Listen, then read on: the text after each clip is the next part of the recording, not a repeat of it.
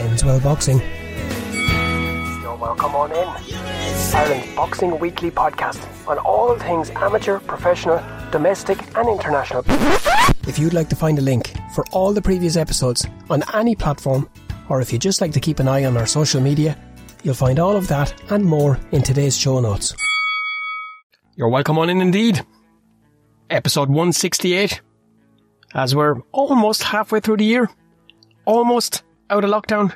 When you think back to this time last year, we were facing into a pandemic, a dilemma, panic, all sorts of chaos. We didn't know what was coming, and I said it here then, and I repeat it again now. Stick together, keep the heads up, stay positive, we'll get through it together. And we're not far off it. We're not far off it. However you are, wherever you are, I promise you, come with us for this one. Follow us on down into Podcastville. You will most definitely feel energised, inspired, motivated and happy. Violent gentlemen. When you dare to be original in life, work, sport or whatever it is you do, in essence, you're daring to be you. You're showing everybody and anybody every day, this is who I am. And for some, that's daunting. It's a pretty scary proposition, especially in these crazy modern times that we're living in, where a lot of the time it's almost like a minion competition or a lemmings or a follow me, let's everybody be the same. A lot of people, I believe, don't really know who they are at all, struggle to discover themselves, get lost and end up being a little bit of this and a little bit of that without ever really knowing what. But there are people that being themselves comes natural, to whom the thought of mimicking or trying to be anybody or anything else, it's not just alien, it's impossible. And that's not to say that you wouldn't want to watch or learn others or peers, because that's not true. It's vital that when we're preparing, when we're aspiring to be better and be the best, that we take little bits in a fighting sense of what the best did and what the greatest did. Can't copy everything they do because it's not possible. So if you take the little bits, tweak them, adapt them into your own style and try make something unique and better again. The greats, they'll always be great. They'll always be there. 300, 400 years from now, people will still be talking about Ali, Fraser, Sugar Ray, Tyson, all of those names and the rest. They'll always be great. The lady you're going to hear in a few minutes' time, Maureen Shea, epitomises all of this and more. Indeed, in her early formative years, she waged and raged an internal battle to discover who she is, what she is, where her place is. She battled almost to discover her why. Yeah, I was that kid. Like, I wasn't crazy. I just had all this energy. Feeling out of place, feeling at times unwanted, feeling just general overall sense that she did not fit in. I guess growing up for me was always feeling like I didn't belong. Some of what you're going to hear in the background is Billy Joel. An interview comes to mind that I listened to not long before I started the podcast. As I've said here many a time before, I spent a lot of time listening to different styles, looking at different style interviews, how it can be done, how it is being done, and what way possibly I could go. Again, looking at the best, trying to take little bits, blend it with what I had in my own head. Still happening. It's still happening. But one of the very, very best that I heard was, of course, with the great radio presenter, shall I say, Howard Stern did with Billy Joel. It's quite relevant when we speak of Maureen and fighters in general, but some fighters need to be coached. Some fighters express. Some fighters are creative. Everything they'll do in their everyday life and their everyday world is creative. And I believe that's what I take from speaking with Maureen and from what I've got to know of her.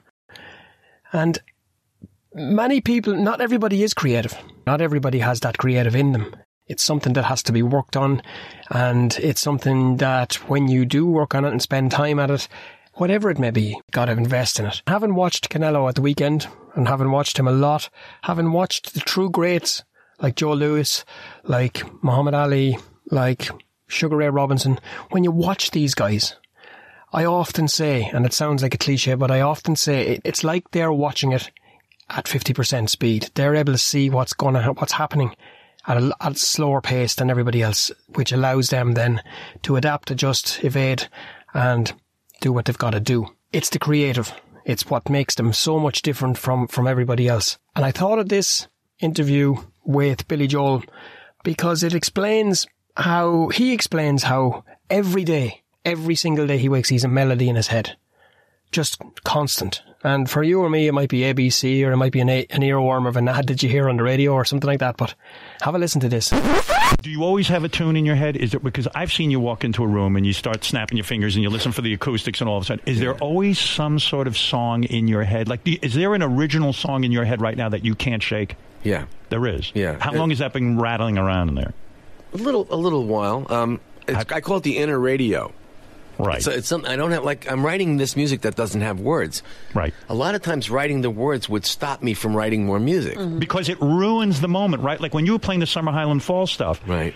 Like having to write the lyrics almost a drag, isn't it? It's sometimes for me it's like painting a mustache on my own already finished painting. Right, because Summer Highland Fall, the music itself, For me, it's beautiful. And then to go back, you're like, okay, I guess this is the part of the business I don't like so much. I got to come up with a lyric. No, it's not that I don't like that. It's for me, I hear music as a complete thing on its own without lyrics. When you heard a song on the radio when you were a kid on a car radio, a little 6-inch speaker, and it was like a Rolling Stones song. You didn't know what the words were. No, I didn't care. When I found it in my mind about us on the radio, sending nothing more.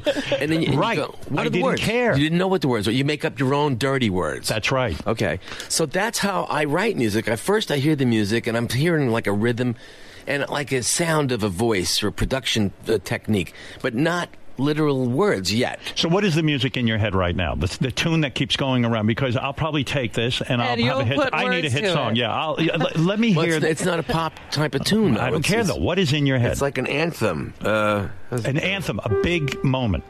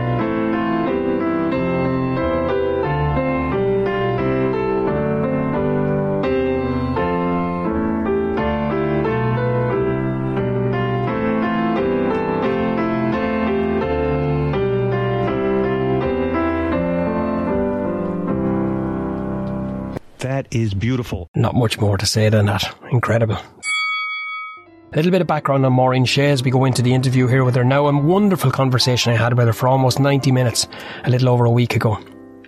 She's born to a Mexican mum and an Irish dad. She grew up in Brooklyn. She went to an all-girls Catholic school run by the nuns, who weren't too keen on her, as she says early in the interview. She's a high-octane, energetic and feisty child growing up, and many aren't able to handle it, including brothers and cousins and other friends and pals. She's sporting, she likes to run track, she plays a lot of different sports, she fights, she wins and loses, and she learns. And her dad is a former Marine. He's an ex-New York detective, and he's a strict disciplinarian, and he teaches her the very, very hard but essential rules for life and discipline that I happen to believe are sadly missing an awful lot in today's world with today's kids. But as I said, there's so many layers to Maureen's story. I don't force them. I try to let the conversation guide, let it flow. I don't want it to be all about the film. I don't want it to be all about the boxing. I don't want it to be all about her troubles and strifes. I think you're going to enjoy this as much as I enjoyed doing it. I've listened to it twice to let Maureen tell the rest of it. It was interesting. It's funny. My mom sent me a video. My aunt actually sent me a video of me as a little girl, and I can see the energy that I had, and I had to be like, I don't know, like 5 or 6. And my cousin Adam it was my father's younger brother's son. It was his birthday, and then he had opening presents, and I'm like, come on, Adam, open it. And I hear my voice as a little girl, but there's so much energy. I could even see it just in my voice and in my actions in the video. my energy growing up. I just always had a lot of energy. And growing up in a place like New York that is definitely electrifying, definitely very high energy, you almost feed off that as well. So you can only imagine how much energy I really had already, plus being from New York. It was just very different. Back then in the 80s, growing up and knowing your neighbors, I mean, I had friends on the block. Like, we would go out and play in the street. And I mean, things are obviously very different today, but I love those memories. I love that I'm a early 80s baby, and my father was very old school, and we didn't have Nintendo. We didn't have cable. My dad was like, you want cable? Go get a job and pay for it. I don't need that junk in this house. You have to go out and play. And I'm so glad that he did that. He was always about being outside, always about family, always about having everybody over and celebrating whatever. We had communions together with my cousins, confirmations, like we all shared everything. And I love that. I love remembering that and having those memories. And even with my family, a lot of people couldn't handle my energy. My mom goes back and telling a story where a friend of hers with her daughter were walking on the same block as us. And she's like, they actually crossed the street because I don't think that the mother wanted the little girl to play with you. And I'm like, and I remember, I'm not like mad. I'm still friends with the girl today, but yeah, I was that kid where they were like, oh, she's like, I wasn't crazy. I just had all this energy. Yeah. And I guess I was always like a leader, or I just was me, and I would rile everybody up, not to fight, just to energy, And I think even in my workplace now, I mean, I know people like my energy. Obviously, it's a more focused energy now, but back then, you're a kid, you don't know. It's emotions, it's curiosity, it's a little bit of being a little bit like what's the word, defiant. There was some defiant energy I had, figuring things out. So I guess growing up for me was always feeling like I didn't belong. I always felt like an outsider. I really did. And I think, boxing helped me to not really care about that, because it was more about me than anything else. And growing up, I was friends with everybody. I wasn't like a clique person. Like, even in high school, when I went to an all girl Catholic school, I was friends with everybody. I can't say that I only hung out with one group, and then I ended up getting kicked out of the school. The nuns didn't like me. They weren't going to get away with bullying you. You'd got too much energy for them. So penguins don't like that kind of energy. Yeah. And they were just like, listen, I wasn't perfect, but I mean, I got student of the month the same year I got kicked out. So how does that happen? That's the beautiful contradiction, isn't it? That's what makes you you. But all those years later, that energy and that vibrance, I suppose, was going to be channeled and it was going to make you what you became. But I can relate to a lot of those points. Grew up with a lot of those ideas. There was a lot of stuff that I found out recently that I can tell you at another time that feed into all of that. But with those insecurities, not insecurities, but feelings that you don't fit in, did you then counter those with almost contradicting yourself and trying to convince yourself that you're wrong, or did you sit in those feelings? I think I was so confused. I just thought that I was bad.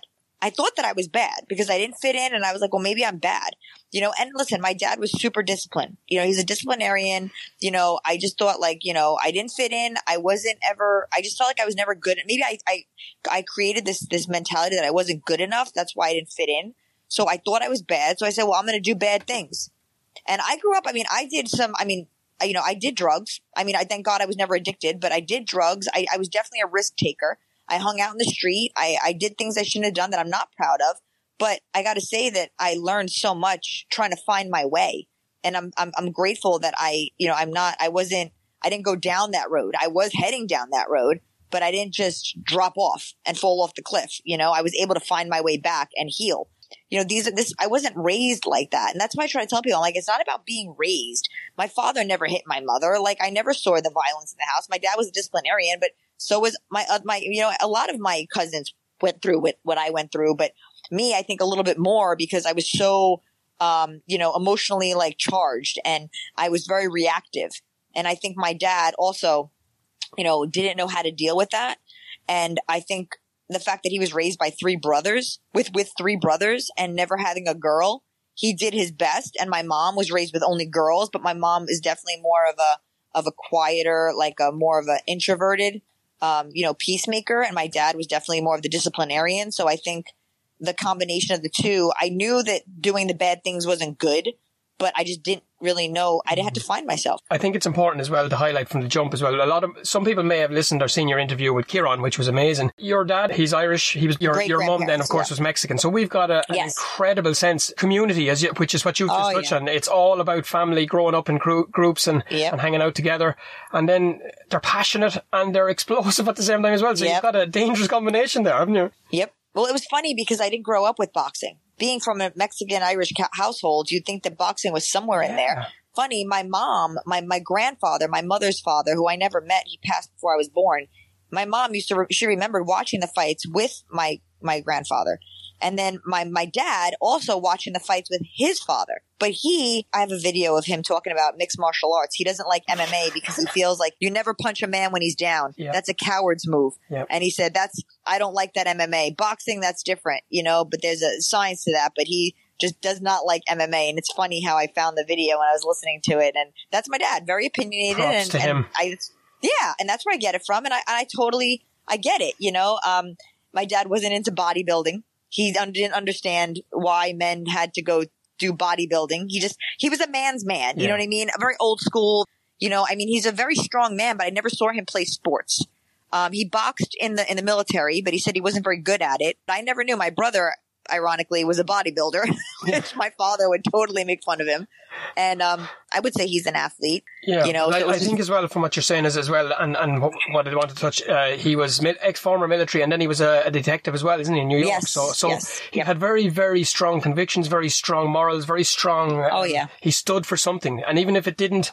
Even if it wasn't on a sporting field or sporting. He had a very definite sense of right and wrong and what way he wanted. And in those times, I just did an episode recently on where Katie and her very first fight and the struggle she had here. And that's barely 20 years ago. So to think then that his little girl was going to go in a boxing ring and mix it. It wasn't just in New York. It was all over the world at that stage, I think, wasn't it? I remember when he found out that I was boxing, when I told him finally, my father said, in this house, you have to work and go to school. You can't do all three. And I said, okay, well, watch me. So for the first, I don't know how many years, I boxed to prove my dad wrong.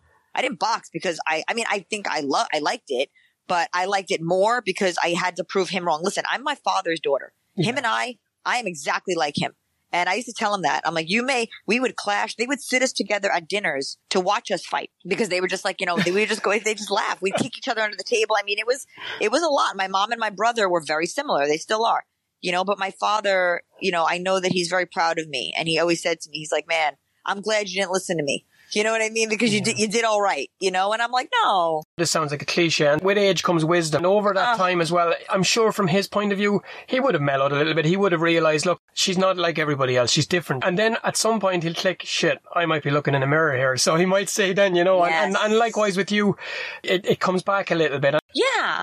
And I see it I even see even with the younger girls in boxing, I know things. I have more time on this earth than them. Of course, I know more. I'm not saying that I'm better than them or anything like that, but I do have some insight from a different perspective because of my experience.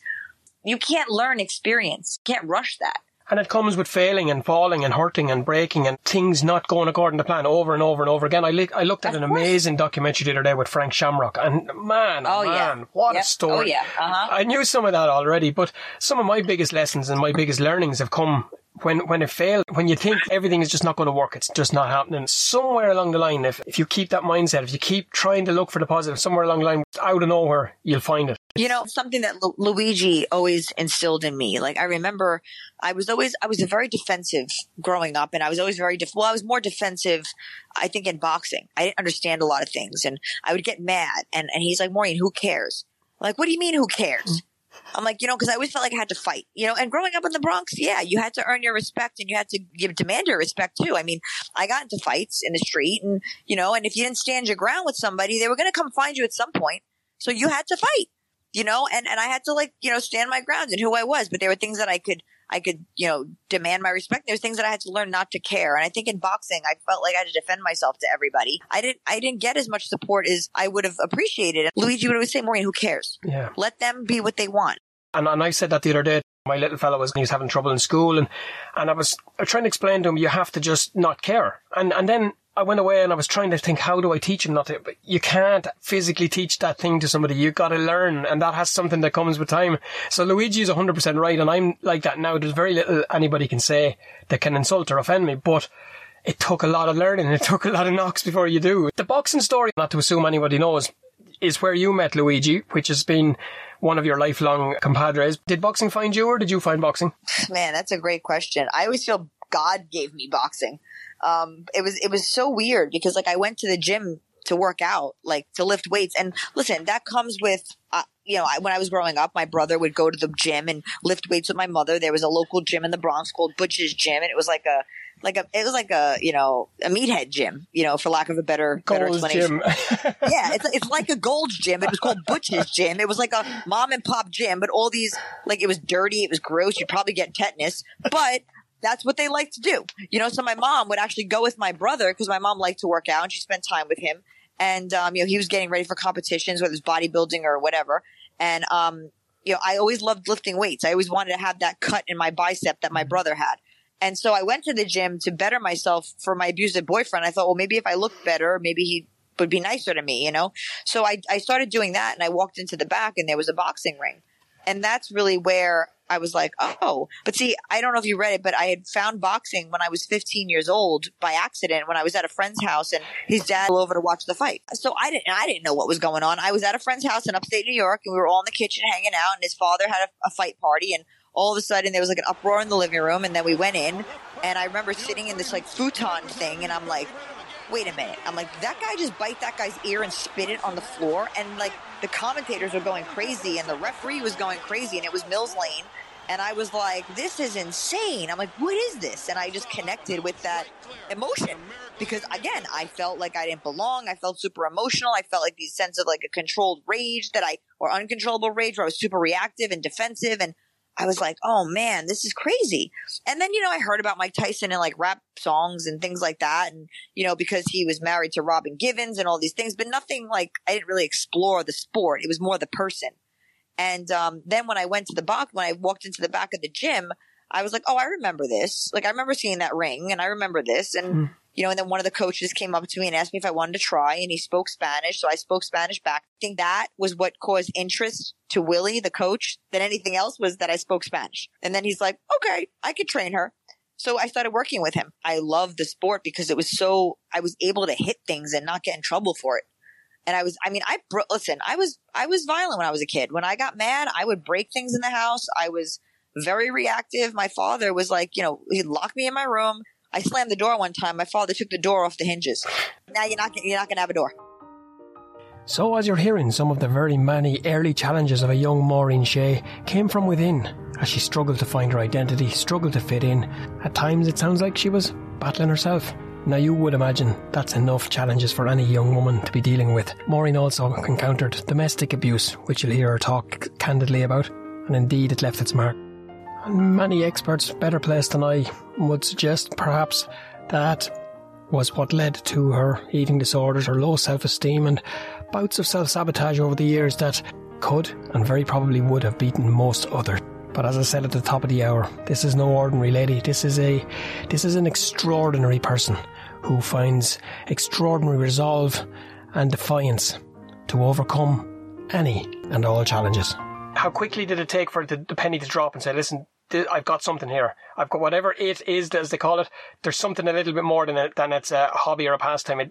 Things seemed to start moving fairly quickly, didn't they? I never knew. I'm going to tell you right now, I had no idea. It was Luigi. It was all Luigi. I'm not even kidding. All your fault, man. It's all your fault. It really is, but I really can't take any credit for it because, even times where I wanted to quit, when I was going through depression or whatever, I was on medication, Luigi was like, he was just still there. He just didn't, he's like, Maureen, it's okay. If you don't want to fight, it's okay. But part of me wanted to fight, but I just knew I couldn't because I was dealing with so much, and he was there.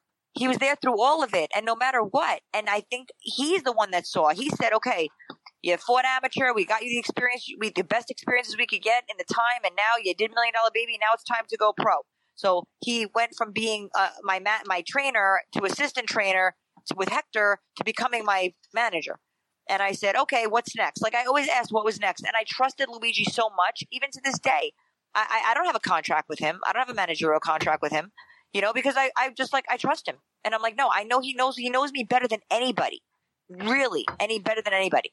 And even my mom and my dad, he knew me as a fighter, as a person, as everything. And I'm just like, all right, now, listen, I don't agree with him sometimes, but we can talk it out. And I'm like, I know when to sit back and say, you know what? You got to trust him on this. All the really top guys, whether we're looking at Joe Fraser, Ali, Wayne himself had Eddie Futch, we're looking at Tyson had Cuss. So in many ways, Luigi was that big influence on your career that at times when you couldn't see the light through the trees, he was able to guide you through it. And now 100%. It's opened up a little bit. And then there's times where I'm just like, Lou, I need this. Like, I'm not okay with this, and I'm really not, and I'll tell you why. And then he listens to me now because I've matured. I've grown up. He was dealing with a crazy 21-year-old who was like, I wanted to fight everybody. I didn't care. Men, women, you tell me I was going to fight because I just want to hit people and not get in trouble for it. Like, that's how I felt, and I fought with emotion. Like, I remember in the amateurs, I would fight my opponents and I'd make up stories in my head like they did something to me or my friends or my family. And I fought with anger and I felt like I wanted to be a killer like Tyson. And then I realized that didn't really work out for Mike Tyson. It did, but it didn't, and I realized, all right, I may have to change my approach to this now because I was getting tired and I wasn't enjoying the time, the moments. It was all rage, But you see what you were doing there as well, probably unknown to yourself, is that it's quite common amongst fighters. They need to go to that. Some fighters need to go to that rage and need to go to that place where they actually hate their opponent just for the fight. And afterwards then they can share it. Well, it's funny because he used to call me kid. And I think until I was like 35 or 36, he called me kid. And I finally said, Luigi, stop calling me kid. I'm not a kid anymore. And I felt like he didn't, because, I knew there were times where he just would, he was tough love all the way. He'd tell me, do not talk to me like that. Like I'm not, and things, or if you don't want to be with me, then if you don't want to manage me and manage you, okay, it's okay. I don't want to work with anybody who doesn't want to work with me. So you can go. And there were times where I said that to him. I'm like, well, if you don't want to work with me, I don't want to work. I threw it right back at him. Oh, we went back and forth. It wasn't like this amazing, it was almost like a father-daughter relationship, but Luigi, as an outsider, was able to, and my parents love him very much, very, very much. And, they'd always ask him, why do you help Maureen? And my mom would tell me, she's like, he points to his heart. Yep. And he's like, she's got heart. And I did, and he knew things about me that I didn't see them. And he believed in me when I didn't believe in myself. He was there to say, just try it, just do it. And then I'm like, whoa, like, wow. And getting me to the point where that I'm at now in my life where, I've been here for a bit of time now where I've moved and he always said that, like, I went from New York, from the Bronx to Brooklyn, from Brooklyn to Jersey, from Jersey to Mexico for a little while, then to California, then here to Florida. And it's been like a journey. And I would always ask him, like, I don't know, like finding coaches. And I did that all myself. He didn't do that. It was me, and he said, he's like, Maureen, trust yourself. That Maureen went from feeling displaced, frustrated, angry, unworthy, and by her own admission resentful of discipline or authority, to finding a balance, an assuredness, a calm, but most of all found that she does belong. She's not a freak and she does not deserve cruelty or harsh judgments. Speaks largely to the clarity that all arrived when she found boxing. She in turn then found her compadre, her Goomba, her lifelong ally and her soulmate, her manager, Luigi. And from there, the story takes off into a real-life Rocky movie. I would talk to this man. I would call him every day. Like, God bless him. God bless his wife, who his wife, they met because, I'm not going to say because of me, but it was because of me. She was an amateur boxer, but she also worked with my mother at a pharmaceutical company. And my mom told her about me, and she came to my fight. And then she was moving to Westchester and from Brooklyn, and she was looking for a coach. She had asked me to spar with her, and I asked Luigi, and he came down. So we sparred each other. And then when she was moving, she said, no, thought I could work with Luigi. So I connected them, and Luigi trained her. Her whole amateur career, she was a national champion, everything. And then they ended up getting married and now they have 3 beautiful children. Wow. That's a story. I feel like Luigi could not have married a better woman. But she'd say to me, Maureen, I don't know how you do it. She goes, you've reinvented yourself so many times. Like, I admire you. Like, I don't know how you do it. Like, and I'm like, I don't know how you do it. You're a mom. You got 3 kids. She works for a pharmaceutical. She's a scientist. She's a wife. I'm like, I admire you, but it's that mutual respect. Yes. And and she supports his career, so that means she supports me. And we were friends before they got together. I mean, we weren't like super close, but close enough that she knew I wasn't a jerk. Close enough she got to know. First of all, it's the mutual love of the sport and the game that sometimes that causes the division. Sometimes it's a wife of a pro fighter, and I don't mean this, or it can be the husband of a pro fighter. No, you're right. Where they don't have any interest, love, care, nothing. They don't want to know about it. Just do your job and go home. What people need to realise about a boxer is that there's two people. And that's what I was going to say about Luigi. Luigi, probably you said he got you more than your folks at times. Yeah, because he got Maureen the fighter. And the folks don't know the fighter. Always at different times of preparation, they'll go to that place. It brought a special, an even more special relationship, I suppose, to another level, didn't it? Oh, 100%. And even now, like, I know how much Jody is involved in Luigi's, and I'm always like, ask Jody. Like, what does Jody think? Yeah. He's like, you know what, I'm going to ask Jody. I'm like, go ahead, because I trust her. Like, you know what I mean? Like, go ahead, ask her. You know, but like, it's just a different dynamic, you know? You're like their oldest child almost. Oh, yeah. Oh, no, 100%.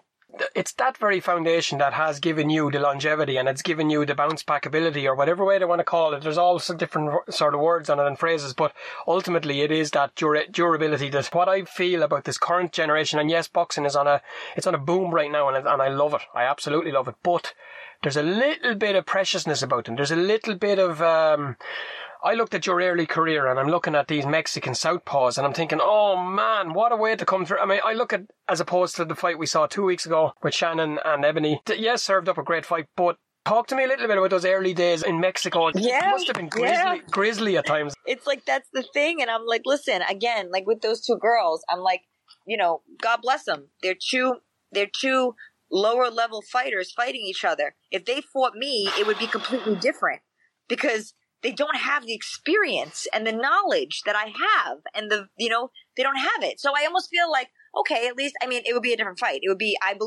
listen, it would be tough, but there would be, I just have too much. I have too much game for both of them because they haven't lived or experienced enough fights. I have to collectively, what do they have, like 15 fights? I have over 30 fights. So it's like, okay, but for me, Mexico, oh man, I've gone through so many different things in Mexico. I fought a girl I was ranked at like cruiserweight at one point because I fought a girl that was 170 pounds. A lot of people don't know that. They were like, what? I said, yeah. So I went to the fights, and I was supposed to weigh in. They told me the girl was going to come in a little heavy. So I was coming in at like 132. And so she was supposed to be like 138 or something. Well, I got on the scale with my clothes on and everything, and I weighed in, and I was 132. And then, mind you, I don't fight at 130. I fight at 122. That's my weight. So I had all my clothes on, fully hydrated, get on the scale. Okay, 32. Then this girl comes in, and I remember I was with Haas. Joseph Janik was my coach. We call him Haas. He came in. She got on the scale, and he did the kilos, because we do pounds. And then when he calculated, he's like, wait a minute. He did it again. And he looked at me, and he turned the thing. It was 170 pounds. And I was like, and then they came up to me, and I'm like, and I looked at him. I was like, Coach, I'm fighting. I'm like, I don't care. I'm fighting. They're not, I'm like, if I'm allowed, I'm fighting her. And then the commissioner came up to me and he said, listen, the girl's got experience. I've never seen her fight. This is a big weight difference. I'm not going to tell you, don't let anybody pressure you to have to fight, because I'm going to leave it up to you and your team. And I looked at Haas. I said, I'm fighting. So he called Luigi. Luigi was like, what? And then we talked. I said, Lou, I'm fighting. Like, if you take me home, I'm going to be so mad. And then so he said, okay. He goes, all right, if she's that adamant about fighting, she's going to fight. So then the commissioner asked me, do you want to use 8-ounce gloves or 10-ounce gloves? I said, well, put 10s on her and 8s on me. And he said, no, we can't do that. So I fought in 10-ounce gloves. I fought a 4-rounder, which was supposed to be a 6, against a girl that outweighed me by, 30 pounds? No, 50 pounds. 50 pounds, basically. Yeah. And I won. I had another fight where the rounds were changed in the middle of the fight. I got into the, it was supposed to be a 6-rounder, but it was the fourth, we're going into the 4th round, and the ref in Spanish said, come out, touch gloves, last and final round. And I was like, what? I'm like, all right, well, I stepped back and I fought. And then when I came to the corner, I was like done, like come back slow. And Haas, again, Haas was putting the chair down. He's like, what are you doing? I'm like, he said that was the last round. He goes, no, you got 2 more. I was like, the ref said it was over. And I had to fight another 2 rounds. And then another fight I had in Mexico, I got to the corner, and thank God I speak Spanish. I overheard the referee say to the judge, it's a 4-rounder. And I'm like, no, it's a 6-rounder. I didn't even have time to tell my coach in the corner that they changed it to a 4-rounder. So I went out and fought like it was a 4-rounder until I came back to the corner. I was like, it's a 4-rounder. I heard the ref tell the judge. And he's like, oh, God. And then they couldn't even open the chair. Going into the 3rd round, the chair was rusted shut. They couldn't open it. I had to stand up. And another thing is, I had my last meal at 1 o'clock. I got to the arena. I was the swing bout, thinking there were only 6 bouts. Well, no, there were 6 televised bouts and 6 regular bouts. So I didn't fight till 11 o'clock at night. I fought I hadn't eaten a meal since 1 o'clock, and I fought at 11 o'clock at night to an arena that was half lights were off. I think like no fans were there. I came out to no music. The ring was ripped. I had to step on the ring to put the tape down because it was ripped. But you know what I learned? I learned to adapt. Yeah. And I learned to know how to pivot and not like, I can't be mad. I can't be like, oh, this isn't fair. I didn't get emotional. I just went with the flow. I said, it is what it is. I'm here to fight and I'm going to win. None of that's up to now has got to the point with you. It's just, okay, we're going again. There is no. Well, what am I going to do? Yeah, exactly. I mean, what are my choices? I want to win. So I'm like, but you know what? This has all led me down this road where I'm like, man, I've overcome all of this. Nobody can beat me. Listen, I don't think I'm superhuman, but I'm like, when I go into a fight, knowing a girl hasn't been through what I've been through, I'm like, honey, I've been taken to some dark, dark waters. So it's going to have to, I don't think you can take me there. It's impossible because I've been to the darkest of dark, including my abusive relationship, including, overcoming depression, including being a compulsive reader, being 180 pounds, fighting girls 50 pounds heavier than me. I've been through it all. So now I'm like, good, show me something I haven't seen. Yeah. I believe in myself, and I believe in myself more now than I ever have before. I am working a full-time job. I am running a gym of fighters. I am the personal assistant to a phenomenally talented strength and conditioning coach. My boxing coach, I help him with his business, and I'm still training. People would say to me, like, you don't need to fight anymore. I'm like, I know, but I want to fight because I can. And what I know the best is that when it's time for me to be in camp, every coach here in this gym, they're all 100% on my team. They are like, Maureen, we're going to take your cell phone. Nobody's going to be allowed to distract you. It's your time. And I'm like, okay. I'm like, that's what I need. That's the thing, I know because I care about them. I care about all of them. They're very valuable to me. And I had a team meeting today but Phil is like that too. Phil is a heart. He's a good man. Derek, the same thing. Nobody can say a bad thing about these guys. They genuinely care about their athletes. Derek was a fighter. Phil was a fighter. And now they're coaches. And they work well together. I couldn't wait till I got to bring them together. That's why Derek, my boxing coach, brought all his fighters to Phil to do the strength and conditioning. Because Phil's a remarkable human being. And he genuinely cares about the fighters. And just for anybody that's not familiar or not aware, the Phil that we're talking about is the amazing Phil Daru, who is credited without a shadow of a doubt with not just resurrecting, but adding that extra layer of steel to a certain Mr. Dustin Poirier, who... Dustin he's a great guy. I never met Conor. We actually met him in a parking lot at Whole Foods before he was the Conor McGregor that we all know today. And he was super humble, took a picture with my friend Alex, and I think Dee, his wife, was picking him up, and that was it. I've known Dustin since 2014, and I've watched him. I've been a fan of his and watched his career throughout that time, even before he worked with Phil. And now to see the work and what he's done, it's inspiring. It's very inspiring. You were only about 15 fights into your career. You had the first fight for a title and that didn't go your way. But amazingly, yet again, that durability within 12 months, you've had 2 fights, 2 losses back to back, but you come back and you win an NABF title. That's incredible. Like that just, yeah. Again, it's something that these younger fighters today, they almost lick their wounds for 6 months before they want to fight again.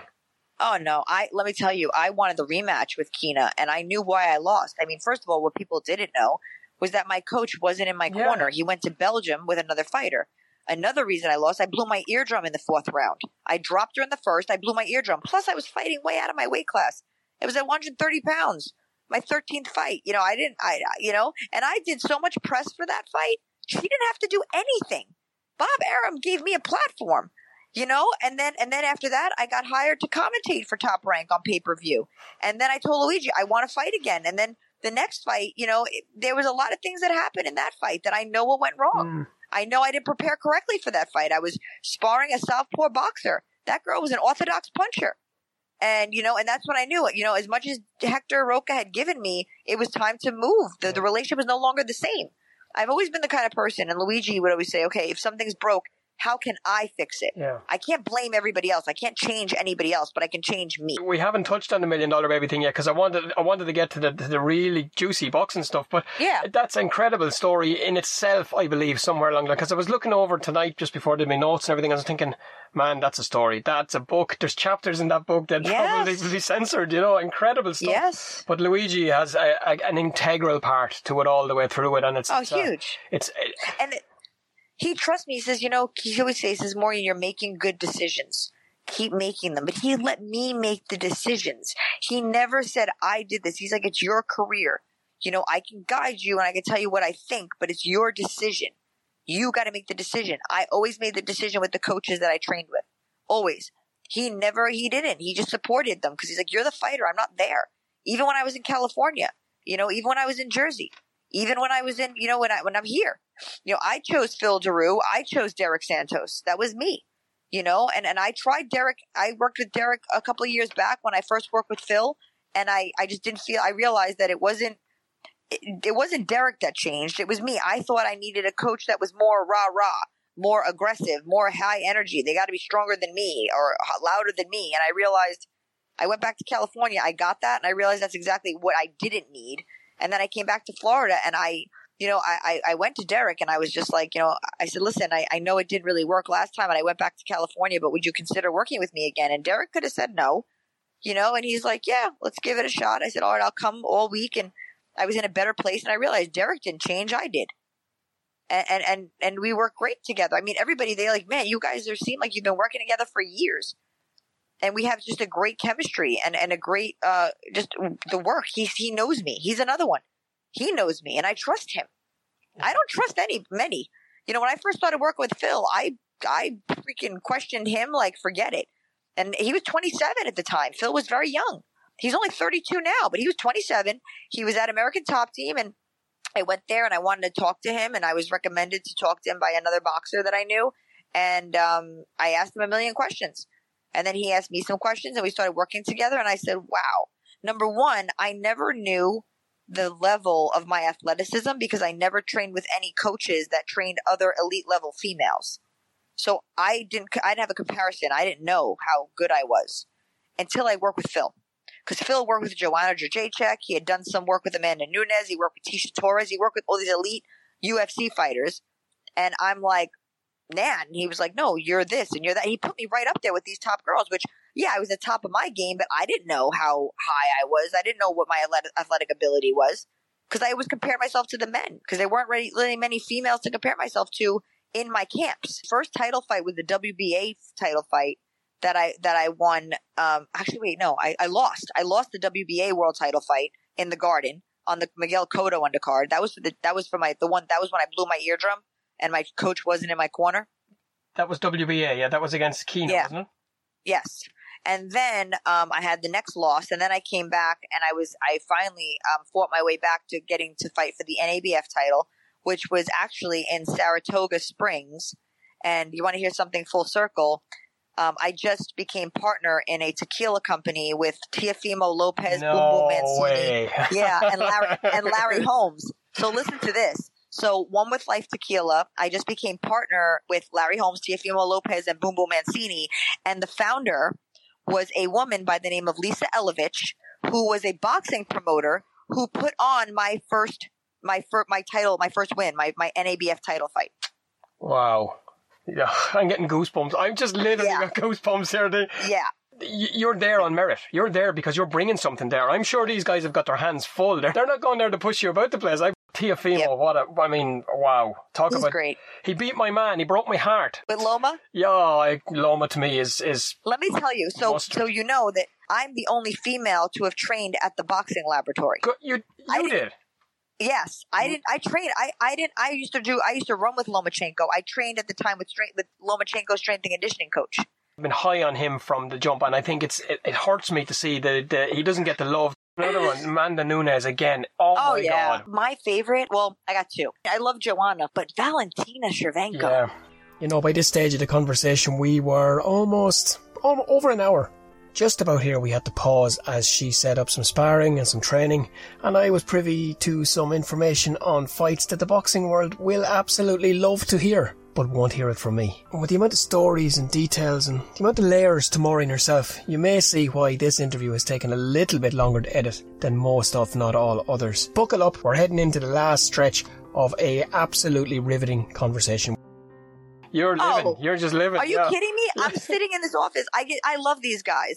For the fighter yourself, when you finally get to the summit and you finally get that belt wrapped around your waist, having had all the knocks, had all the whole life story, when you get that first one around your waist, what would be the immediate thoughts? And then does it dissipate, or does the gloss ever go off it? At the NABF title, when I won that belt, I forgot that I was fighting for a title.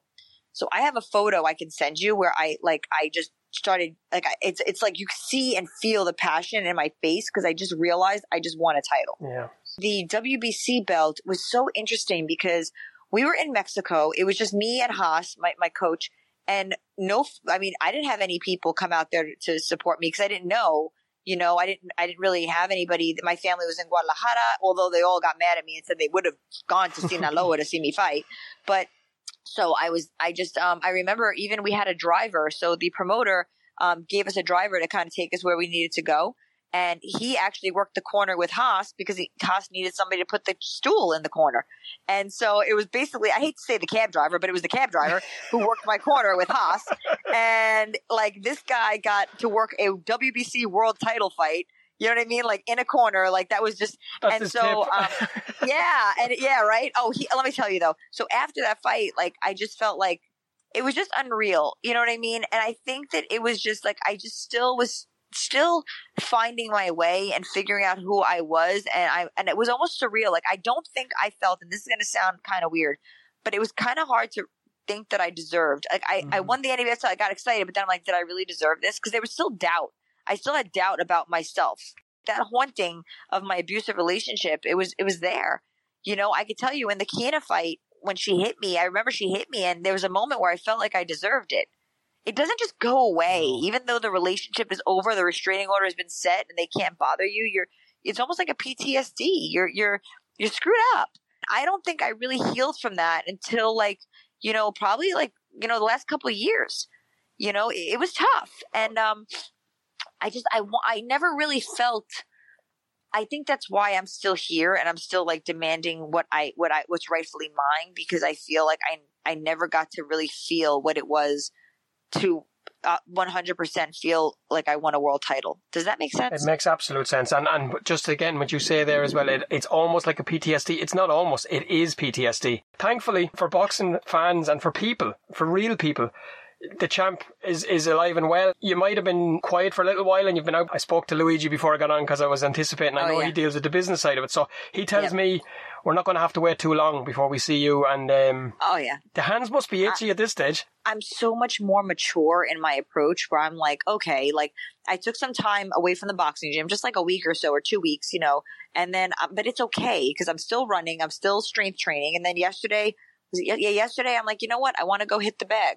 So I went in, I did 8 rounds on the bag. I felt great. And I'm like, all right, good. I know when I'll have a camp, I'll have an 8-week camp and things will be correct. And I never gain a lot of weight. I go to 132, if that. I'm usually walking around at 128. And I live healthy. I stay hydrated. I eat right. I get my rest. I take care of myself. And for me, it's like even being in the gym, I'm here with the team and I'm like, I eat, sleep and breathe this stuff, but I have a lot of balance. I got a lot of balance, but I'm around, all elite people, it's really the company that I keep. And I'm grateful to be around all elite people, with Phil and these coaches and these other fighters. And, even Sullivan was training before and he's like, hey, are you training? And I'm like, not today.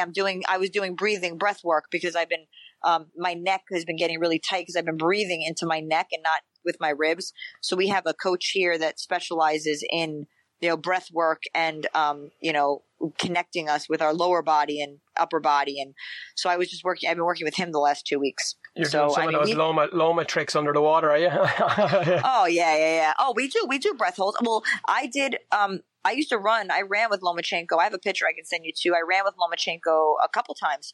And, it was so cool for me because he was my pound for pound favorite fighter as well. And I remember we were running and he started, and I was the only female with all these, Olympians, former Olympians or current Olympians, and they turned pro. And then, so all the men from Kazakhstan, Russia, they looked at me like a foreign farm animal first.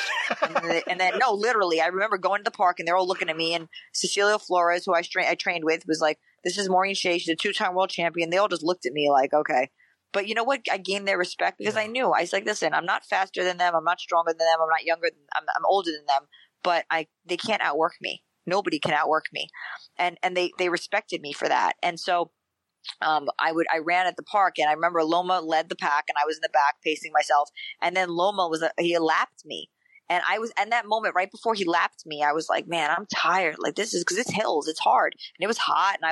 And then he lapped me, and I was like, I'm running with my pound for pound favorite fighter. What the hell is wrong with you? And I just took off after that. It was like this, it was inspiring. He was just and he's such a kind. I was at his fight when he fought Leonidas. I had ringside seats, and I went to the after fight party, his private after fight party, where there was like literally 10 people there. And I was there with him, and I met his dad, and very kind, just very good. His son would run with us. I mean, no female experienced that. I'm the only one. That's pretty awesome. But awesome. Like you said, there's a reason. I remember when I reached out to his strength coach, I said, I mean, what can he say? No. So I reached out to him and I was like, hey, I'm looking for a strength and conditioning coach. And he knew who I was because I was a big name in Oxnard, California. I had main evented. I was fighting. I was doing I fought on Shane Mosley's undercard, and, I had a billboard up of me on the freeway. And so, but I was always very humble. I never expected people to just let me because I'm me. I just said, no, I mean, if it's okay, there's always a chance, but let's see. And he said, yeah, let's meet. And then we met and we talked. And then he said, yeah, I'll work with you. Any part we haven't touched on, $1 Million Baby. And that kind of happened, like I said, it was preparation meeting opportunity. I think it's my size, which was for Hillary. And also, whenever I sparred, I never tried to hurt anybody. I really worked. I mean, and I think that my, Hector, who she was put to train with, Hector partnered me with her because he knew that. He knew that I had self-control and that I knew how to work. And it wasn't like an ego thing, that if she got me with a good shot, I wasn't going to retaliate. I believe that's what it was. And, we developed a relationship, a friendship, and I really genuinely wanted to see her succeed. Hillary is phenomenal. She looks amazing. She acted amazing. But Clint Eastwood, did you get to work? Did you see much, or was that all done in the background? Of course, yeah. Actually, it was interesting. When I was at the premiere, Clint came up to me and he said, oh, he knew who I was. Because I couldn't go to, but the thing was, for me, I was like, what? Even Liam Neeson. I had met Liam Neeson. Liam Neeson watched one of my fights and he was waiting for me to come out to meet me. And I'm going to send you a couple of photos. And my mom, he sat and watched me fight with my mom. My mom, my dad were at my fight. And, it was just funny. To me, it just always boggled my mind. But when I was at but he came up to me and he said, you're very good. You're a very good fighter. And I was just like, okay, this is Clint Eastwood. It was just surreal. A lot of it was surreal, but I was just so humbled by the whole experience. I think that's, if I may, it's not just that you're talent. It's not just that you're a vibrant, enthusiastic person. I always say that champions are more than the belt. It's more than the title. It's more than the entourage. Champion is a being. It's a something. It's a calling. And I think you embellish all of those. And I think it's it'll be very, very special to be able to see and watch and tell your story, because I believe there is another chapter in this. I have a feeling, Matchroom, I'm under no illusions how Uncle Eddie works. He has a few tricks that he likes to pull, and he pulls them all the time. And lately, his trick is pulling Mexican opponents in at the last minute. He tried that one with yourself as well, didn't he? Oh, yeah. He tried to get me to fight Choi, the 130-pound champ. And when they called me, I was like, I'm like, no, how about you get me to fight somebody? It's the business. I just laugh and again, it's like, I want to give you an opportunity. I'm like, oh, can I fight outside of my weight class in my hometown for shit money? Can I? That's an opportunity? Yeah, please, yeah. I'm like, they're amazing photographs. I'm like, I'm a 2-time world champion. Come on. It gets to the point where I'm like, I know it's not personal. He's a nice guy. It's not personal. It's business. But I called him out on his business. And I was like, no.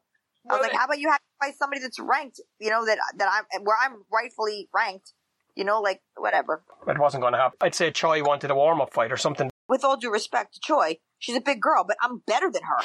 I'm way better than her. Are you kidding me? Are you kidding me? You know what I mean? I watched the fight. And God bless her, but she's still young. You know what I mean? And she's not quite there yet. you know, but I'm like, I'm not, why am I gonna, like, what is the, you know what I mean? Like, oh, but you could take that fight and you could win. I'm like, you know what though? It's not about that though. It's about what's right. I'm just not going to sell myself out. That's just not who I am. And there you have it. A fighter knows her worth. A fighter who'll fight for everything she's ever got. And a fighter who will continue to fight as long as there's a breath left in her body. You listen to this podcast, you'll know that this boy here doesn't get stuck for words too often. And truthfully, I can't find a word or words that can sum up Maureen Shea. I've tried strong, tough, intelligent, experienced, well-travelled. Not enough. To come through what she's come through, to do what she's done, and is still doing.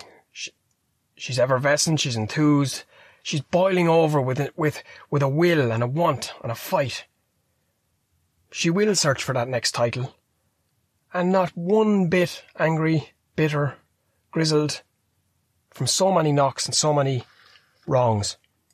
I've listened and I've edited and listened, I've put it together. And just to note as well, the little backing track that I use, Billy Joel, for me, is because I constantly associate New York with Billy Joel. And I just thought maybe it'll go well, and I hope it does. I want to thank you for taking time to listen to this. I want to thank Maureen and Luigi for giving me the opportunity to tell a little part of their story. I hope the way I've done it and how I've done it manages to do it, the story and the people involved, some justice. It's been an absolute privilege and a pleasure to be in your ears. As I said, it's taken a little bit longer. There's a lot going on. It doesn't matter what's going on or what's not, because all we've got is time. That's it for me and them until then.